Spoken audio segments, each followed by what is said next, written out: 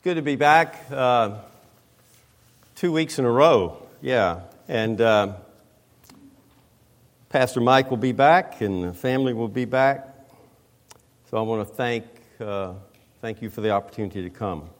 Before I read the text, I want to lead up to the text by asking you to think for a moment about detours.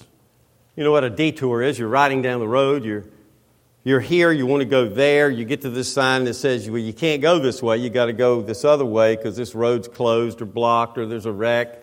Last time I drove to the coast, there was a house fire and 26 was closed. And so we had to go around and we were much delayed. For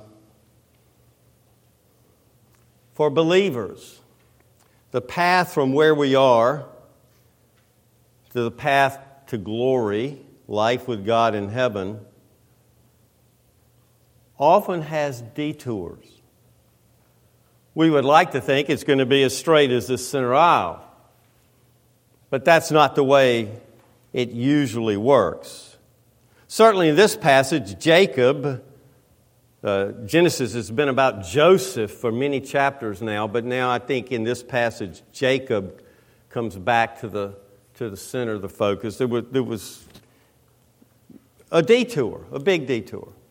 When I was here, I preached a sermon from Ezekiel 1, and I said Ezekiel was raised up in Jerusalem to be a priest, but got deported 500, 600, 700 miles away, and his life had not gone like he thought it would, a detour. My hunch is that there have been detours in most of your lives. Maybe you're on one today. I don't know. Maybe there'll be one sometime in the future, but I know life doesn't typically go from here to glory in a straight line. So I've entitled the sermon, God's People Preserved in the Midst of a Detour. So let's pray and have a look at it, okay? Father, thank you for your word, so relevant to our broken lives, to our lives that have so many detours in them, that go from here to a place we hadn't thought, but we eventually get to where we desired. Help us to know how to deal with detours. Help us to know what this passage teaches us about them and how we can glorify you in the midst of them. Lord, use a wretchedly sinful, crooked stick to show the narrow way of the Lord Jesus, and we pray in Jesus' name. Amen. Genesis 46, I want to begin reading at verse 1. And as you're turning to Genesis 46, let me remind you that we believe the Bible is the Word of God written, the only infallible rule of faith and practice. These are not our reflections about God, but God's revelation to us. And so we take it up in verse 1. I want to read verses 1 to 7, and then from 26 to the end of the chapter. Hear now God's Word. So Israel, that is Jacob's called Israel. So Israel, Jacob, took his journey with all that he had and came to Beersheba and offered sacrifices to the God of his father Isaac. And God spoke to Israel in visions of the night and said, Jacob, Jacob. And he said, Here I am. Then he said, I'm God, the God of your father. Do not be afraid to go down to Egypt, for there I will make you into a great nation. I myself will go down with you to Egypt, and I will also bring you up again, and Joseph's hand shall close your eyes. Then Jacob set out from Beersheba. The sons of Israel carried Jacob, their father, their little ones, their wives, in the wagons that Pharaoh had sent to them. They also took their livestock and their goods, which they had gained in the land of Canaan, and came into Egypt, Jacob and all his offspring with him, his sons and his sons' sons with him, his daughters and his sons' daughters. All his offspring he brought with him into Egypt. And then in verses 8 through 25, they list out all of the people that went down into Egypt from the promised land with Jacob. And then we take it up in verse 26.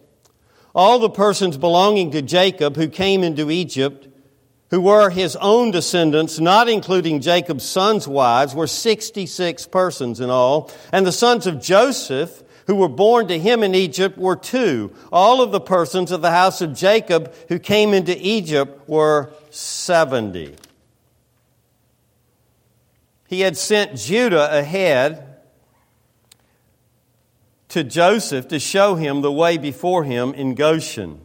And they came into the land of Goshen.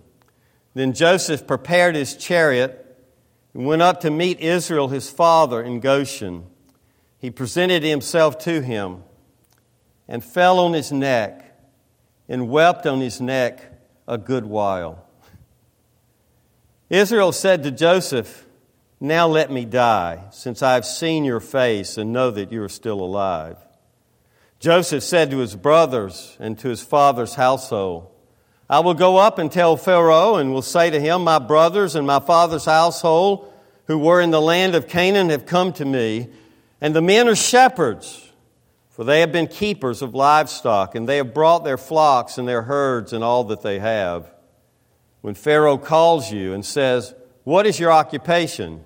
you will say, 'Your servants have been keepers of livestock from our youth, even until now, both we and our fathers, in order that you may dwell in the land of Goshen, for every shepherd is an abomination to the Egyptians.'" Amen. The grass withers and the flowers will fade. This is God's word. It won't fade. It will abide forever and forever.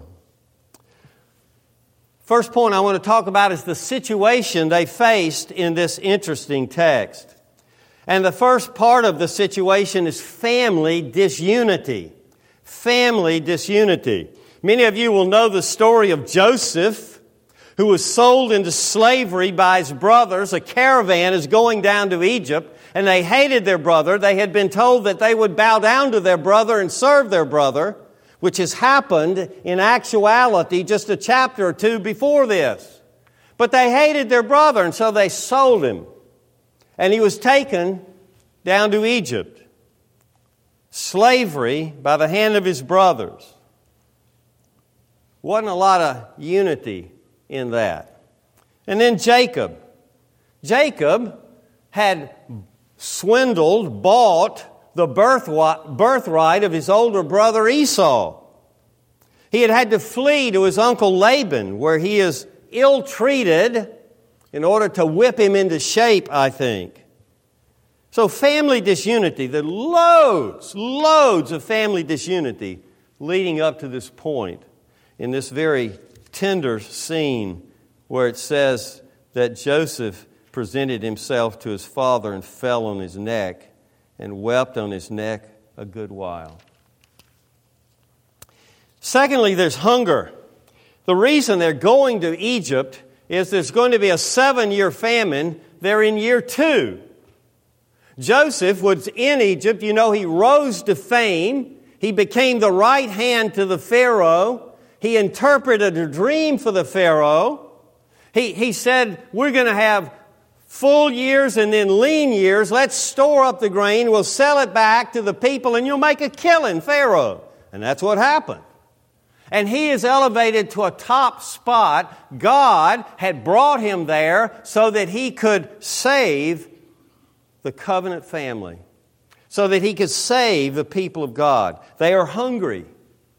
And Jacob had said to his sons that remained with him in Canaan, "Well, go on down to Egypt and buy us a little food that we can eat before we die."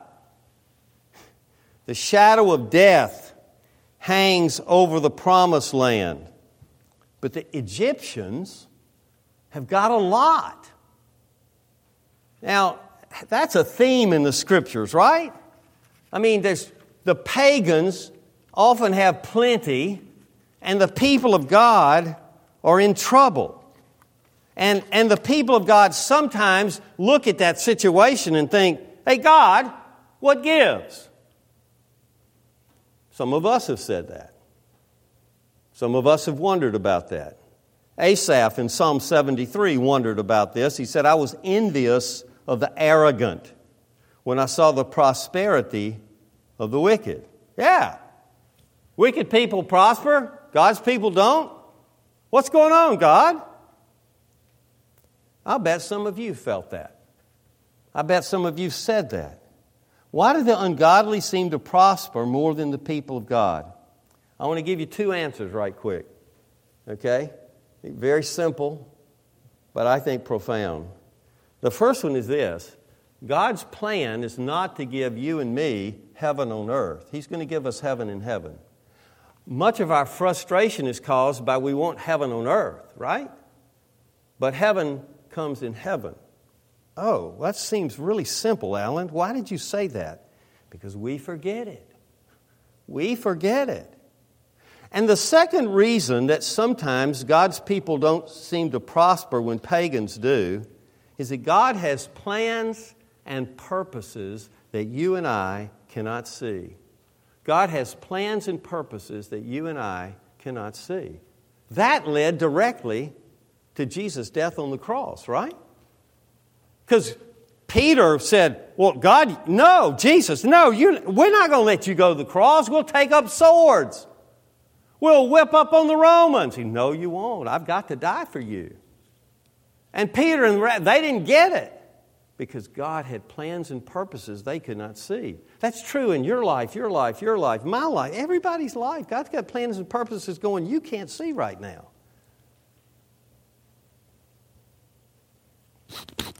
So, Here's what's going on. The family of God, the people of the promises, are in danger of starving to death and ceasing to exist because of this great dichotomy between the poverty of the people of God and the plenty of the pagans. And the third thing about their situation is homelessness. They're about to leave Canaan and go into Egypt, and they will be what we call refugees. The people of God as refugees? Well, Peter will say, strangers and aliens in the earth. So it's not that novel a thing, right? This is the situation they faced. Secondly, look at the journey they took. The journey they take is obviously away from the land of promise. And that just creates huge questions. Okay, God, you said to Abram, leave Ur the Chaldees, follow me.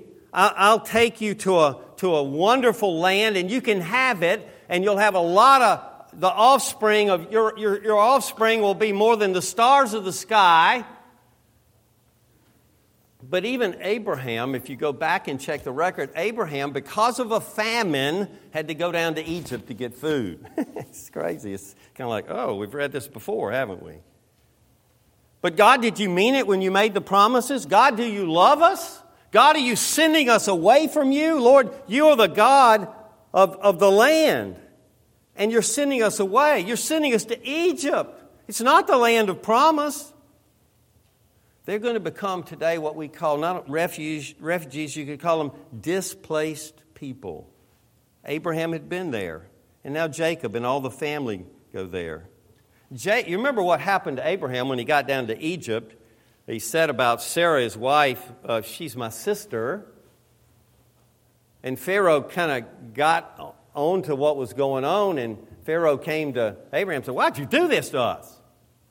I mean, we could have gotten in deep weeds with your God for this.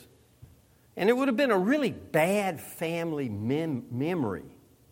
I mean, they would know the story of Abraham going down and the situation with Sarah and how humiliated Abraham had been by what had happened. That story would have been passed down. And so here's Jacob heading off down to where his grandfather had kind of gotten in the ditch, you might say. This is not a good thing. Isaac, interestingly, so Abraham had been to Egypt. Isaac, in chapter 26, is specifically told not to go down to Egypt. Verse 26, chapter 26, verse 1, there was a famine in the land. They had famines periodically, right? besides the former famine that was in the days of Abraham. And Isaac went to Gerar to Abimelech, the king of the Philistines, and the Lord appeared to him and said, do not go down to Egypt. Dwell in the land of which I shall tell you. And there's a lot of interesting things I could draw out of that, but won't take the time to do it, because in Abraham he said, go down to Egypt. Isaac, don't go to Egypt. Jacob, go to Egypt.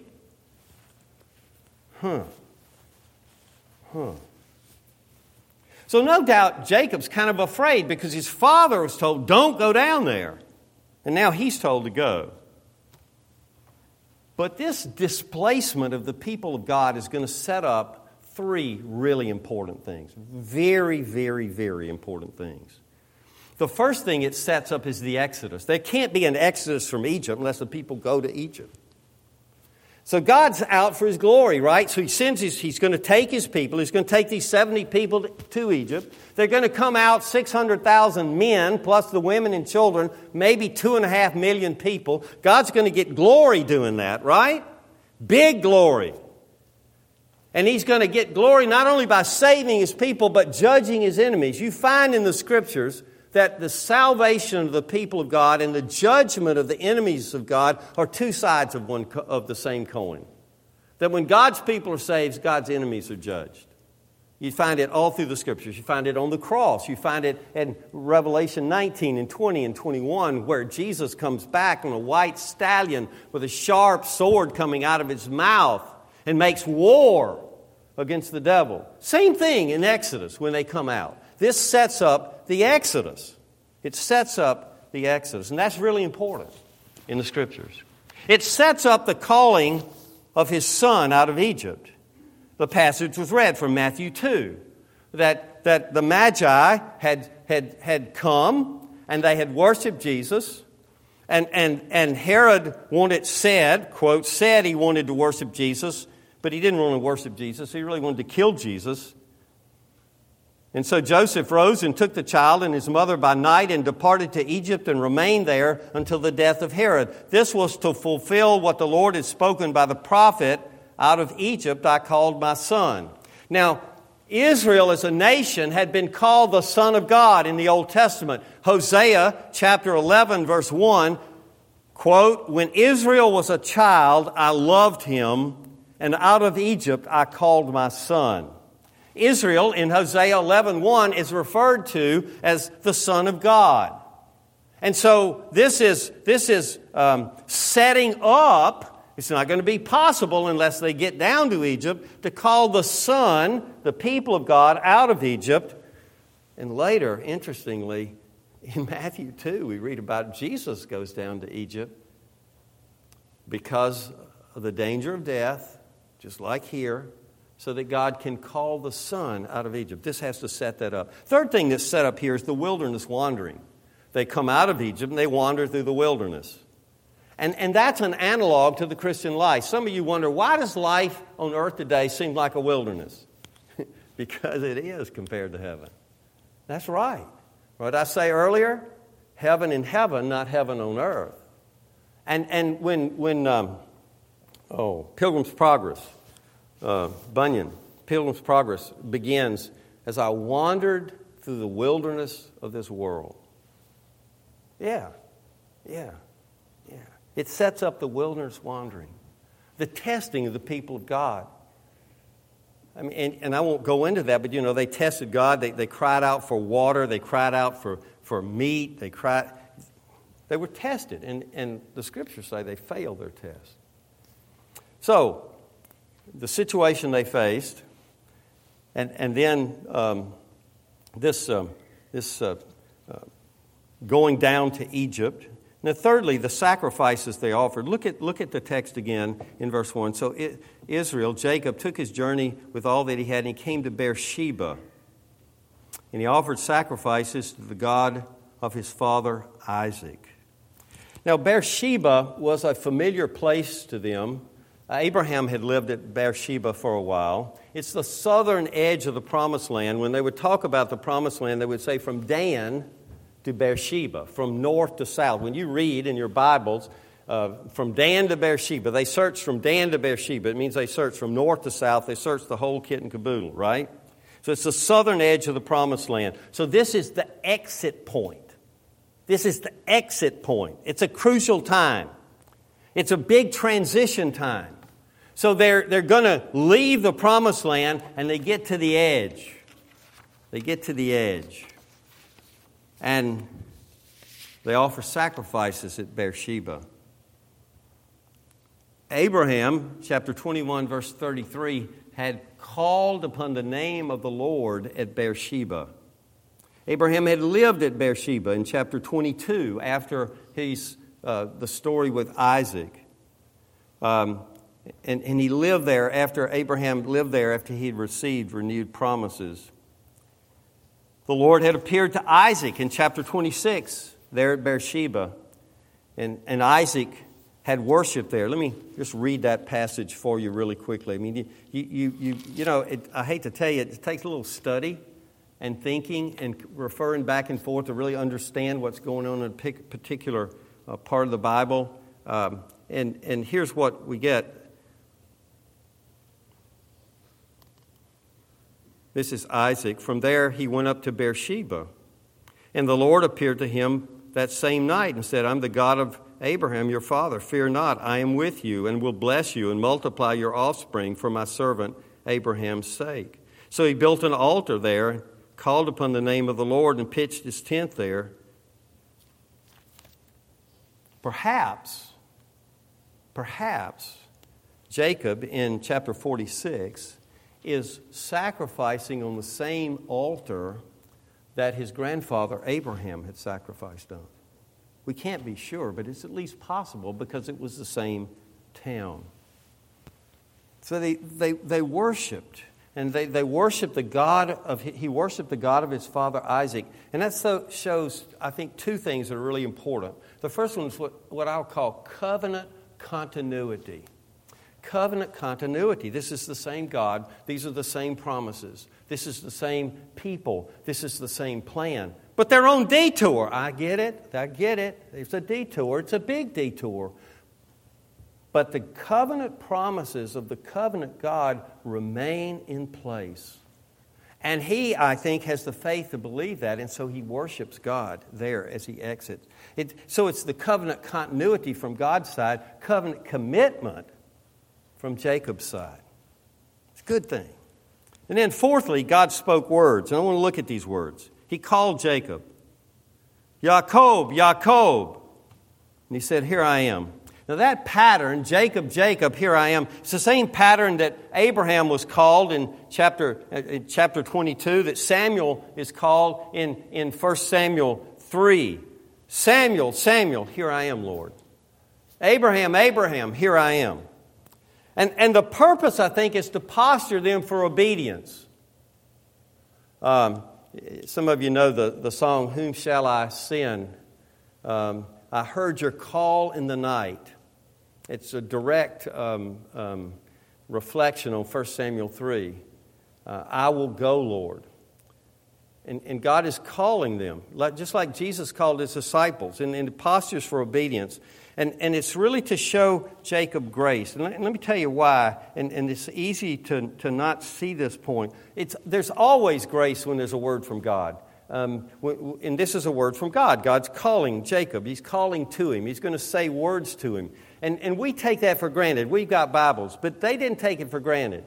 And because God, when God was wanting to demonstrate to his people or explain to his people how serious it was that they should listen to his words, he said, guys, to his people. This is the Carter version, okay? He said, guys, you're worried about famine, but let me tell you what the serious famine is. The serious famine is when there's a famine for hearing the Word of God.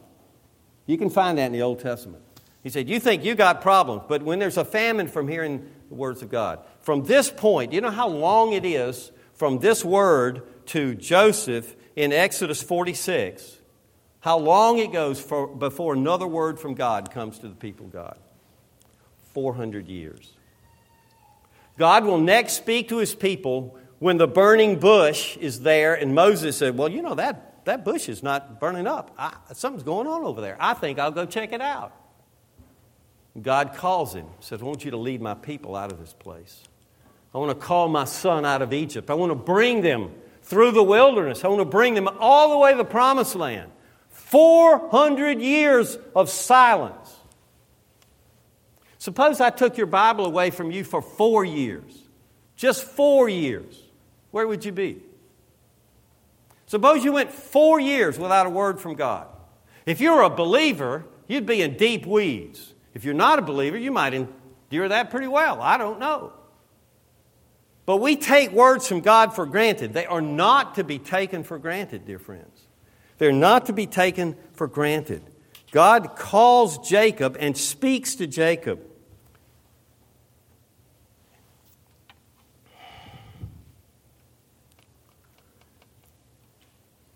There's a lot of grace in the fact just that he spoke, but then there's big grace in what he said. Look at the text.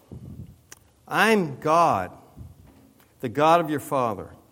Do not be afraid to go down to Egypt, for there I will make you into a great nation. I myself will go down with you to Egypt. I will also bring you up again, and Joseph's hand shall close your eyes. When Israel gets to Egypt, we're going to see in just a minute, what will they get? They will live in Goshen. What is Goshen? It's the best place. The cows are the fattest in Goshen, the tastiest. It's the best place. And why are they going to have access to the best place in Egypt? Because of their brother, right? Joseph's already gone down. Joseph's already been sent down. He's already been elevated to a place of importance. And he's going to work it out that his family will get the best in the land of Egypt.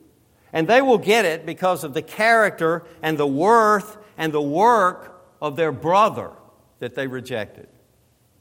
What does that sound like? Does it make you think of the gospel? Because of the character and the worth and the work of another, Jesus Christ, if you know Jesus, you get the best. You get the best, the absolute best. It's a picture of the gospel. Are you trusting Jesus in the midst of the detours that you're facing now? I don't know what detours you're in, but I know you're in them. I was a pastor too long to not know that people will go through detours. Are you trusting Him in the middle of them?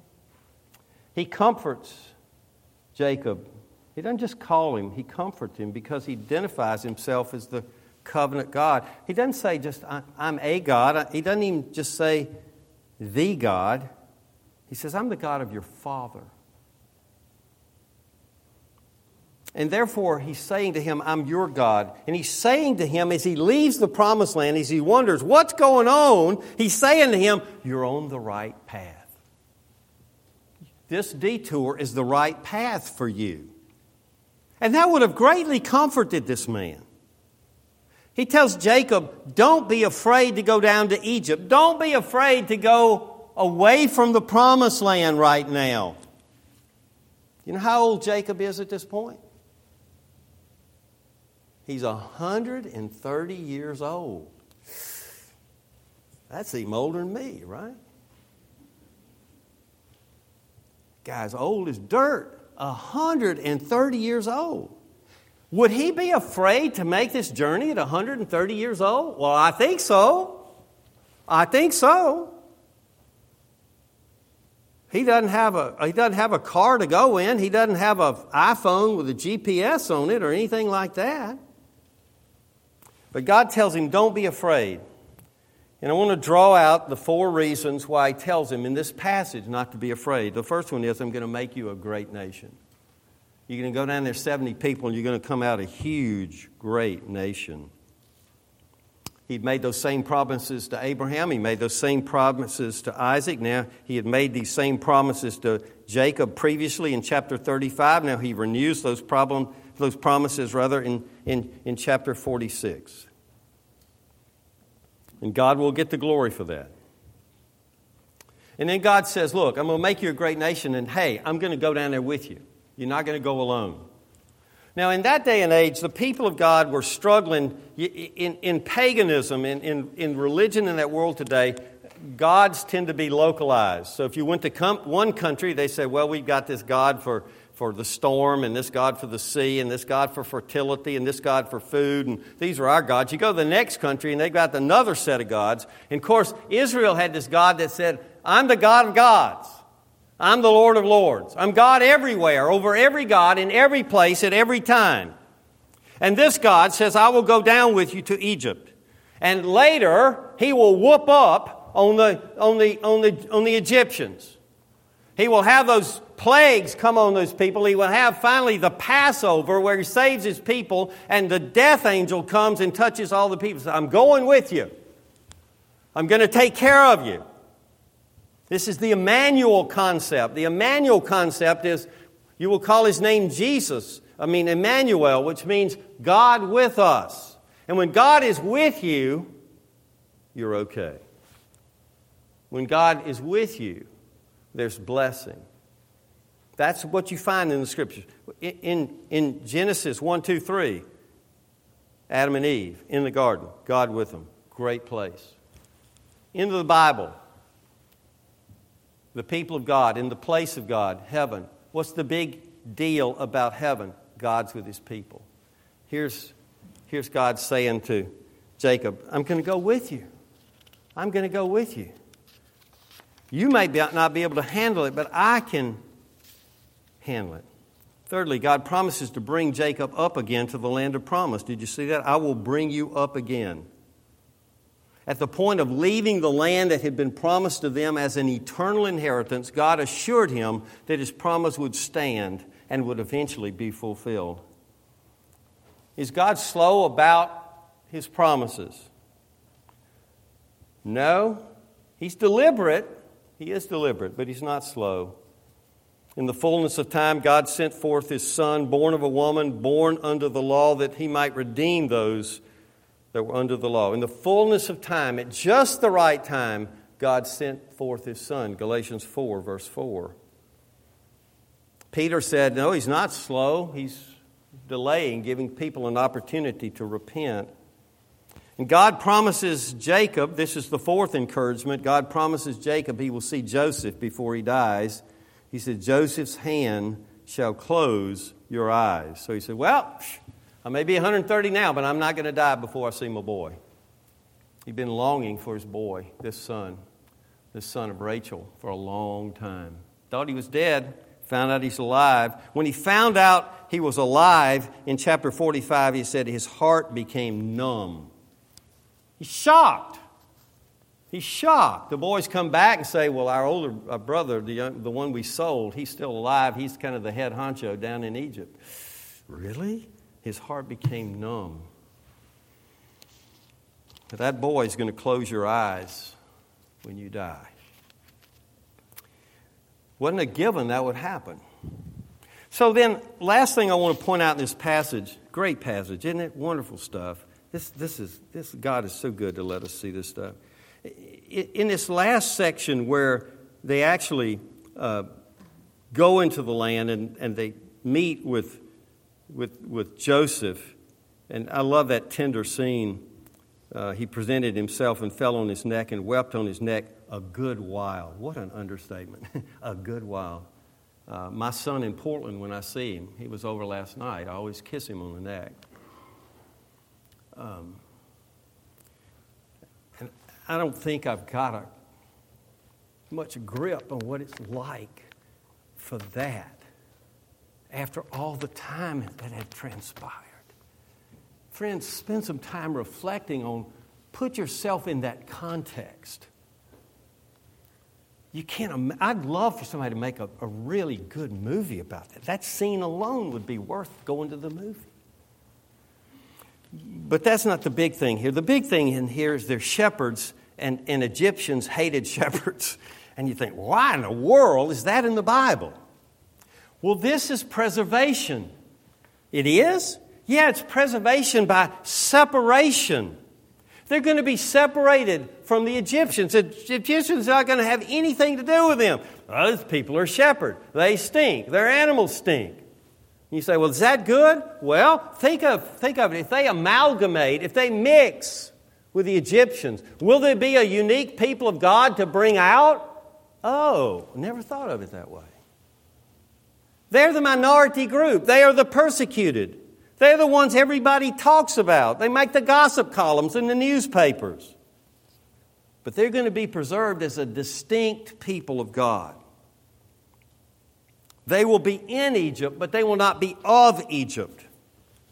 So also we must be in the world without being of the world. They will be God's peculiar people, to use a New Testament phrase. And they're called to give God glory by living as His distinct people. So where are you headed? Where are you headed? There's two choices in the Bible. You can head to heaven or you can head to hell. There's only two choices. What's the path of your journey? You going straight or are you on a detour? If you belong to Jesus, you can be sure, like Jacob and Joseph and all of these, that you will get to the promised land. And I think you can also be sure you're going to have some detours along the way. It's not going to be a very straight path. It will be wandering through the wilderness of this world. Jacob detoured and in fact died. But they brought his bones up. He got back. He got there.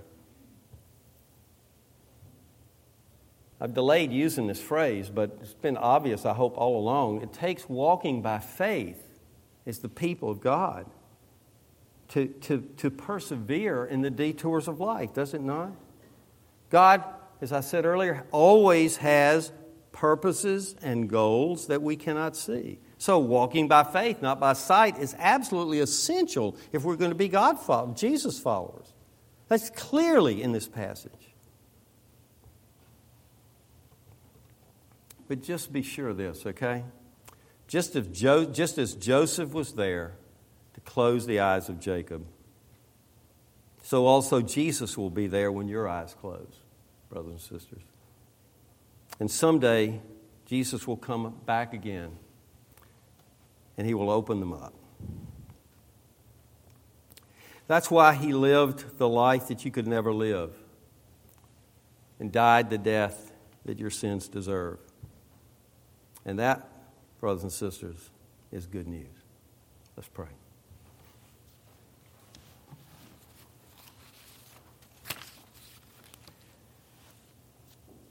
Lord Jesus, forgive us that we get so cranky and get so upset in the middle of the detours. Forgive us our lack of faith. Forgive us our grumbling like Israel grumbled in the wilderness. Forgive us our accusing you of not being a God that's true to His word. Forgive us for wanting heaven on earth. Forgive us of our impatience. Forgive us our lack of faith. Lord, many of us have loved ones that were believers that have gone on before us. And we look forward to the day when you will open their eyes, when your hand will touch them, and then you'll give them a renewed body and a renewed, remade soul. And we pray, Lord Jesus, that you will come quickly and make us faithful to the end. Amen.